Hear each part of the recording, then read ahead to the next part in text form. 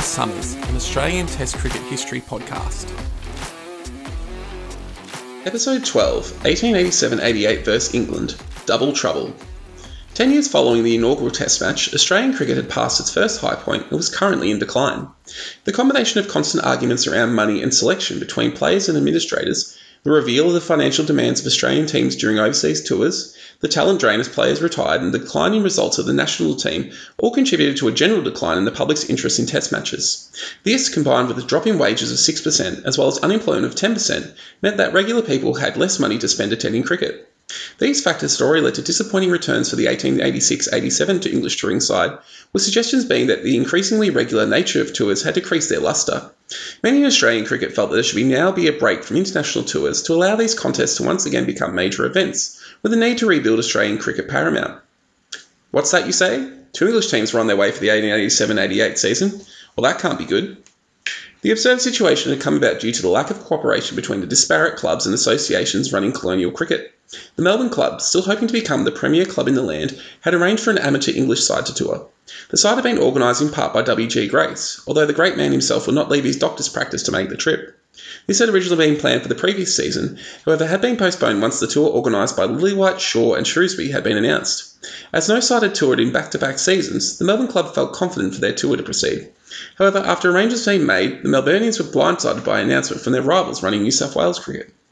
The New South Wales Cricket Association had their own plans. With the centenary of the settlement of Sydney to be taking place in 1888, they planned on celebrating the occasion with a cricket tour. The New South Wales Association had established good relations with Shaw, Shrewsbury and Lillywhite and asked them to organise a squad to participate in that season. However, they hadn't communicated their plans with the other colonial authorities, meaning that it wasn't until arrangements were well underway that both associations discovered the others' plans. Australian cricket had narrowly avoided this situation back in 1876-77, the season of the first Test match. Along with the team brought out by Lillywhite, Fred Grace had also been planning to run a tour. However, withdrew when it became clear that Lillywhite had already secured access to many of the better players in England. Just over 10 years later, a similar scenario was repeating. However, on this occasion, neither side would back down. The Melbourne Cricket Club, arguing that their tour had been planning for longer, suggested that New South Wales cancel their tour. However, New South Wales persisted, saying that it had been their understanding that the Melbourne tour had been cancelled, not postponed, and they were well within their rights to make their own arrangements. This pig-headedness from both sides would lead to a glut of cricket that season. 19 first-class matches would be played overall, by far the highest amount in an Australian summer to that stage. However, as the profits would show, quantity was no substitute for quality. The side organised by the Melbourne Cricket Club was led by the amateur from Middlesex George Vernon. Vernon had been part of Ivor Blythe's quest to reclaim the Ashes in 1882-83 and had played in the first test of that series, scoring 14 runs in the match before being replaced by Fred Morley for the remaining tests. Vernon, with assistance from W.G. Grace, chose the squad. Martin Hawke, an amateur from Yorkshire and the heir to Lord Hawke, was chosen as the captain. Hawke was captain of Yorkshire, a position he would enjoy for an extraordinary 28 years from 1882 to 1910, winning 8 county championships during that time. Vernon selected a side that included a mixture of amateurs and professionals, with Tim O'Brien, Walter Reed, Billy Bates, Bobby Peel and William Adderwell having previous Test experience. The side also included a rising star in Andrew Stoddart, who would go on to have a very good Test career. Overall, 13 players were chosen, 7 of which were of amateur status. Meanwhile, the squad selected by Shrewsbury was somewhat weaker than the side he'd brought the previous summer. However, he managed to retain the services of 2 of his best bowlers from that tour in Lohmann and Briggs. He'd also convinced George Ulyett to return to Australia for the first time since 1885, whilst the team also boasted other Test cricketers in Maurice Reid, no relation to Walter, and Dick Piling. There was much more of an amateur representation in Shrewsbury's side than usual, with 4 of the 13 made up of that class. Due to the social expectations of the time, Shrewsbury elected not to captain, choosing to focus on playing and managing the side. The leadership fell to Aubrey Smith, a Sussex right-arm fast bowler who would later go on to become a famous Hollywood actor. Vernon's team arrived first, landing in South Australia in late October and defeating South Australia in a first-class fixture by 71 runs, despite George Giffin's 8 wickets for the match. They then travelled to Melbourne and defeated the Victorians by an innings. This match was notable for the debut of Hugh Trumbull, brother of John, who opened the bowling with Spofforth with his off-breaks. There was little sign of his future success, only taking 1 wicket. After games in country Victoria, Vernon's side headed to New South Wales where they would suffer their first defeat in late November, where 9 wickets apiece from Turner and Ferris, coupled with a century from Percy and McDonald, saw New South Wales come away with a 9-wicket victory. Meanwhile, Shrewsbury's side had also arrived in Sydney, not playing their first game until early November. Like their fellow tourists, they also suffered a comprehensive loss at the hands of New South Wales, with Turner and Ferris bowling them out for 49 in just over an hour, leading to a 10-wicket victory for the home side. With the cluttered fixtures due to the two touring sides, Shrewsbury had made the decision to head to Queensland to tap new markets. They played 2 games against Queensland representative sides, although neither were first class due to the locals fielding 18 players, which included the future first Test player from Queensland, Arthur Conyngham. They returned to Sydney where they won the second match against New South Wales, a stronger batting performance seeing them come away victors by 10 wickets. An even more impressive result came against Victoria a week later, with a thumping innings and 456-run victory, with Shrewsbury scoring a mammoth 232. In early December, Vernon's side was hit with 2 major setbacks. On the 5th of December, Hawke was informed of the death of his father. With this news, he returned to England to take up the Baronet of Towton, becoming the 7th such man to hold that post. Walter Reid took over the captaincy of the side. Not even a week later, during practice in Melbourne, Billy Bates was struck in the eye by a ball at training. The damage to his sight was so great that he was unable to play on the rest of the tour and never played first-class cricket again. The popular Bates was a great loss to cricket, and he took his enforced retirement hard, attempting to take his own life on the ship back to England. He would live on until 1900, dying of pneumonia, and was well remembered by Australian fans, having played all 15 of his Test matches in the country, famously including the match in 1882-83 where he took 14 wickets and scored a half-century in an innings victory. Both sides would face combined Australian 11s, with Vernon's side playing the first such match starting on New Year's Eve. None of these matches would go on to be classed as Test matches, due to the English forces not being at full strength due to the separate touring groups. The Australian 11 was captained by Garrett and featured Blackham, Worrell, Ferris, Lyons, Horan and the Trumbull brothers, as well as future Test player Harry Trott, but were soundly beaten by an innings and 78 runs.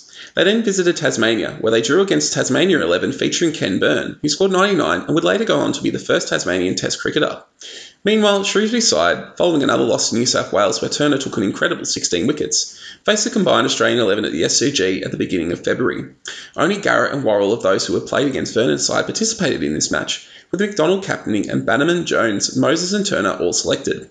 Shrewsbury's 11 won a hard-fought match by 5 wickets, with Lohman the standout player, taking 12 wickets, including 7 for 43 in the combined second innings of 83. Bannerman carrying his bat for 45 not out. Vernon's side had made their way to New South Wales following their Tasmanian expedition, so both sides were in Sydney. It was agreed that the two sides should join forces and play in Australian 11, in part to celebrate the centennial of the establishment of the colony, but also to try and draw a big crowd, hopefully to wring out more funds for what was becoming a financially disastrous tour for both sides. The English side saw 7 members of Shrewsbury's side, Shrewsbury himself, Ulliott, Maurice Reid, Lohman, Piling and Test debutant Newham, joined with 4 of Vernon's, including Walter Reid, Peel, Adderwell and debutant Stoddard, with Walter Reid taking the captaincy. The Australians were captained by McDonald and featured Blackham, Bannerman, Moses, Jones, Worrell, Burton, McShane, Garrett, Turner and Ferris. The big absence was George Giffen, who had been dominant for South Australia, averaging over 100 with 2 centuries in first-class matches that season, but rejected the amount of money offered to him to play as too low. McDonald won the toss and, like the first Test the previous season, chose to send the English in on a wet pitch.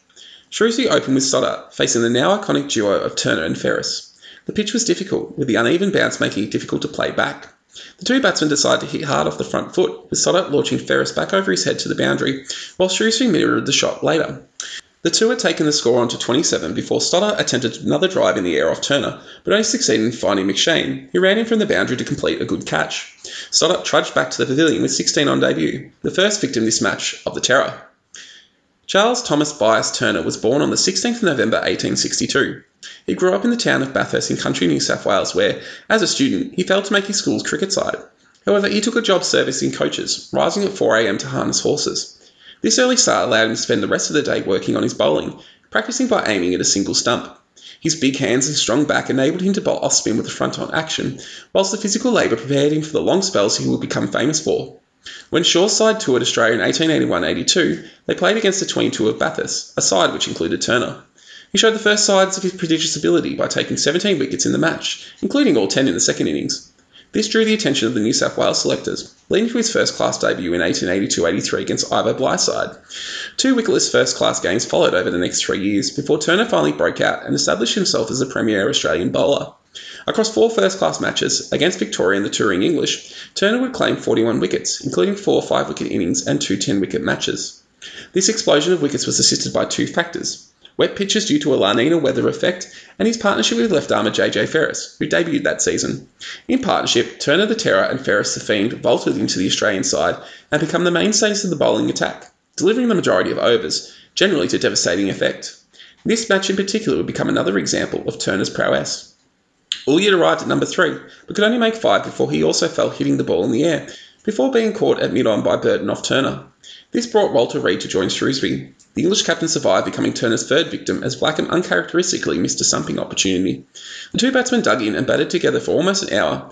Ferris in particular troubled Reid, his left-arm spinners breaking across the batsman quite sharply. After reaching double figures, Reid reached forward to a ball from Turner, only to be bowled to the gate. Next in, Maurice Reid ran down the pitch second ball, but Turner pulled back his length, causing the batsman to hit a tame catch back to the bowler, out for a duck. Peel arrived and looked more comfortable, but in playing back to Ferris, he dislodged the bail with his foot, causing him to be out hit wicket, the second such dismissal in Test matches. The English were now in dire straits at 5 for 57. However, Blackham again let them off the hook, failing to stump new batsman Newham twice, once off each of Turner and Ferris. This allowed Newham and Shrewsbury to build a partnership of 31, which had been the largest of the match. Shrewsbury did the bulk of the scoring, taking his own score to 44 before Ferris got a ball to catch the shoulder of the Englishman's bat, having caught by Turner at point. Lohman came in next and helped take the score past 100, before Newham and Lohman were both out within a run of each other, with Ferris picking up his third and fourth wickets. 8 for 103 then became 9 for 103, as Turner completed his 5-4, clipping the bails to dismiss Briggs for a duck. The final pair managed to put on 10 runs before a smart bit of fielding by Bannerman at mid-off caught piling short of his ground. The English had made 113 off 100 overs. Other than 3 overs where Garrett had replaced Ferris without success, Turner and Ferris had bowled all the overs, taking 5 and 4 wickets respectively. The Australian innings commenced in gloomy weather, with Bannerman and Jones opening the batting against Lohman and Peel. Before scoring, Bannerman gave a difficult chance to Newham off Peel at mid-on, which wasn't taken. He was unable to make the most of this life, as soon after he ballooned an off-cutter from Lohman to Elliott at square leg. Jones followed suit after, with the left-arm off-spin of Peel catching the shoulder of his bat, with Shrewsbury accepting the catch at point. The Australian opens were both out with only 2 runs on the board, setting the tone for the rest of the innings. Moses, Burton, Worrell, McShane, McDonald and Blackham would all fall for single-figure scores. All but McDonald fell to attempts at big hits, the Australians clearly feeling the same as the English that attack was the best approach. None of the Australians showed the composure of Shrewsbury to tough it out on a difficult pitch. This left the Australians at a catastrophic 8 for 26, with Lohman and Peel both claiming 4 wickets apiece. Garrett and Turner managed to see out the day without further loss, finishing on 35 runs, still trailing by 78. The next day, a Saturday, was a complete washout. So was the Monday following the Sunday rest day. The Australian innings, recommencing at 8 down, would only see 7 more runs added, as Lohman and Peel both claimed fifers, finishing the Australian innings at 42. This was the lowest score in Test history, beating the English score of 45 from the previous tour. Only Garrett had made double figures, being out for 10. The English had a 71-run lead heading into the second innings. Once again, Stoddart and Shrewsbury were sent in to face Turner and Ferris. Ferris was the more immediate threat, nearly claiming Stoddart from a skied ball for into the leg side before cleaning bowling both Shrewsbury and the next man Elliott before the score had reached 15. Stoddart then became Turner's first victim, edging a ball behind to Blackham for 17. The two Reids, Captain Walter and Maurice, then joined in partnership. They took the score past 50 and were particularly harsh on Ferris, hitting him for multiple boundaries, leaving the left arm to be replaced by the medium pace of McShane. Turner finally caught the English captain in 2 minds about coming forward or back to having bowled for 9 with the score at 54. Peel came to the crease to join Reid, who continued to do the bulk of the scoring, finding the boundary of regularity, including a shot into the stands for 5. The two put on another 28 runs before Turner struck with a flurry of wickets. Peel was first out, attempting to dance down the pitch, but missing, with Blackham whipping the bails off. Next in, Lohman's stay only lasted 1 delivery, as a rising ball caught the glove for a smart leg side catch. Reid attempted another big shot, but could only sky a ball behind the keeper, where Bannerman ran around to take the catch. Reid's 39 had come in only 49 balls, which given the low-scoring nature of the game meant it was an excellent knock. This 3-wicket burst had given Turner his second 5-4 for the match, leaving the English at 7 for 84, a lead of 155. The hopes of a quick finish in the innings for the Australians were dashed, however, as Newham and Briggs negated the bowling. The two took the score past 100, with both batsmen handling the conditions well. The score had moved on to 111 before McShane succeeded in getting Briggs to hit a ball to cover point in the air, where the catch was accepted by Worrell. Another 20-run partnership followed before Turner hit Newham on the toe and successfully appealing for LBW, with the Terror finishing the innings off with another Yorker that took Pilings off stump. The English had ended on 137, giving them a substantial lead in the conditions of 208. Turner finished the innings with 7 for 43 off 38 overs, giving him 12 for 87 for the match. He had bowled unchanged throughout both English innings, an event that would become a regularity for Australian sides in England that winter. The Australian innings began at 5 minutes to 5, with the captain promoting himself to open with Bannerman. The skipper cut one of his first balls for 4, but the deficit had not even got below 200 before both openers were dismissed, with 1 wicket each to Lohman and Peel. Number 3 Moses hit Lohmann over long on for 4, but was caught at cover point of the same bowler attempting another big hit. Burton was then out for 1, leaving the Australians at 4 for 21. Turner came in to join Jones and the two managed to double the Australian score, with Turner hitting Lohmann twice for boundaries. A change of bowler to Adderwell brought about the wicket, trapping Turner LBW for 12. Garrett arrived at the crease and was able to survive with Jones through to stumps, Australia well behind at 5 for 45. Upon resumption on the Wednesday, Garrett failed to peel without adding to the single he was on from the night before, with Jones falling to Adderwell being caught by Shrewsbury at point. McShane survived a chance when he was dropped without scoring, but failed to take advantage as Peel clean bowled him for a duck, whilst Worrell attempted to slog Lohmann and was bowled for 1. Blackham, who came in at the fall of Garrett, prevented the end of the match by batting for close to an hour for 25, was left not out when Ferris became the final wicket, with Shrewsbury taking his third catch for the day. The Australians been bowled out for 82, leading to a defeat by 126 runs. This result meant the Australians had now lost the last 7 tests played. This test was the final one, played by 2 regulars of Australian test sides, Sammy Jones and Tom Garrett. Both have been consistent, although never outstanding performers at test level, but will play their parts in some of the big moments, with Garrett being selected for the first ever test and second top scoring behind Charles Bannerman's epic in the first innings, whilst Jones' run out by grace in the 1882 test had been the spark that lit the Demons' fuse that led to that famous Australian victory. He would be selected for the 1888 and 1890 tours, but would not play in any of the test matches due to illness and injury. Both continued on playing for New South Wales and were respected servants of the game. Garrett would become the last survivor of that first test, dying in 1943 at the age of 85. His great-grandson is Midnight Oil lead singer Peter Garrett. The 2 tours still had a month left of games before departing. Verdon's side commenced a game against New South Wales immediately upon the conclusion of the test, winning comfortably, whilst they also beat an Australian 11 by bowling them out for 32 in the final innings. Shrewsbury had 2 games against Australian 11s, which they also won comfortably. However, by this stage, the public were bored with cricket, meaning that crowds and therefore the profits were well down. Vernon's team departed in mid-March, while Shrewsbury's team visited New Zealand before heading home themselves. The season was one for the bowlers. The touring sides both had great performances, with Lohmann and Adderwell both taking over 50 wickets for the tour. However, all bowlers paled in comparison to the terror. In conditions perfect for the boy from Bathurst, he bowled over 1,000 overs, taking 106 wickets at 13.5, with 13 fifers and 5 10-wicket matches. This remains the most wickets taken by a bowler in an Australian first-class season. He was ably supported by Ferris, who took 47 wickets himself, but the lack of consistent batting from his teammates meant that he was always performing from a position of weakness. The season, despite the excellent cricket, was a disaster. The Melbourne Cricket Club lost over £3,000 from their sponsorship of the Vernon Tour and any chance of becoming the dominating cricket club in the land, whilst the Shrewsbury Tour fared no better. It wouldn't be until the advent of World Series cricket 90 years later that 2 major international sides will be competing for the attention of the paying public. There was a possibility of international cricket fading as a focus of public imagination, and it would be 4 years before another English touring side would head to Australia. This tour would bring about a revival of Australian cricket, with a good doctor to bring back fans and help lead to the establishment of regular first-class competition with the donation of a certain shield.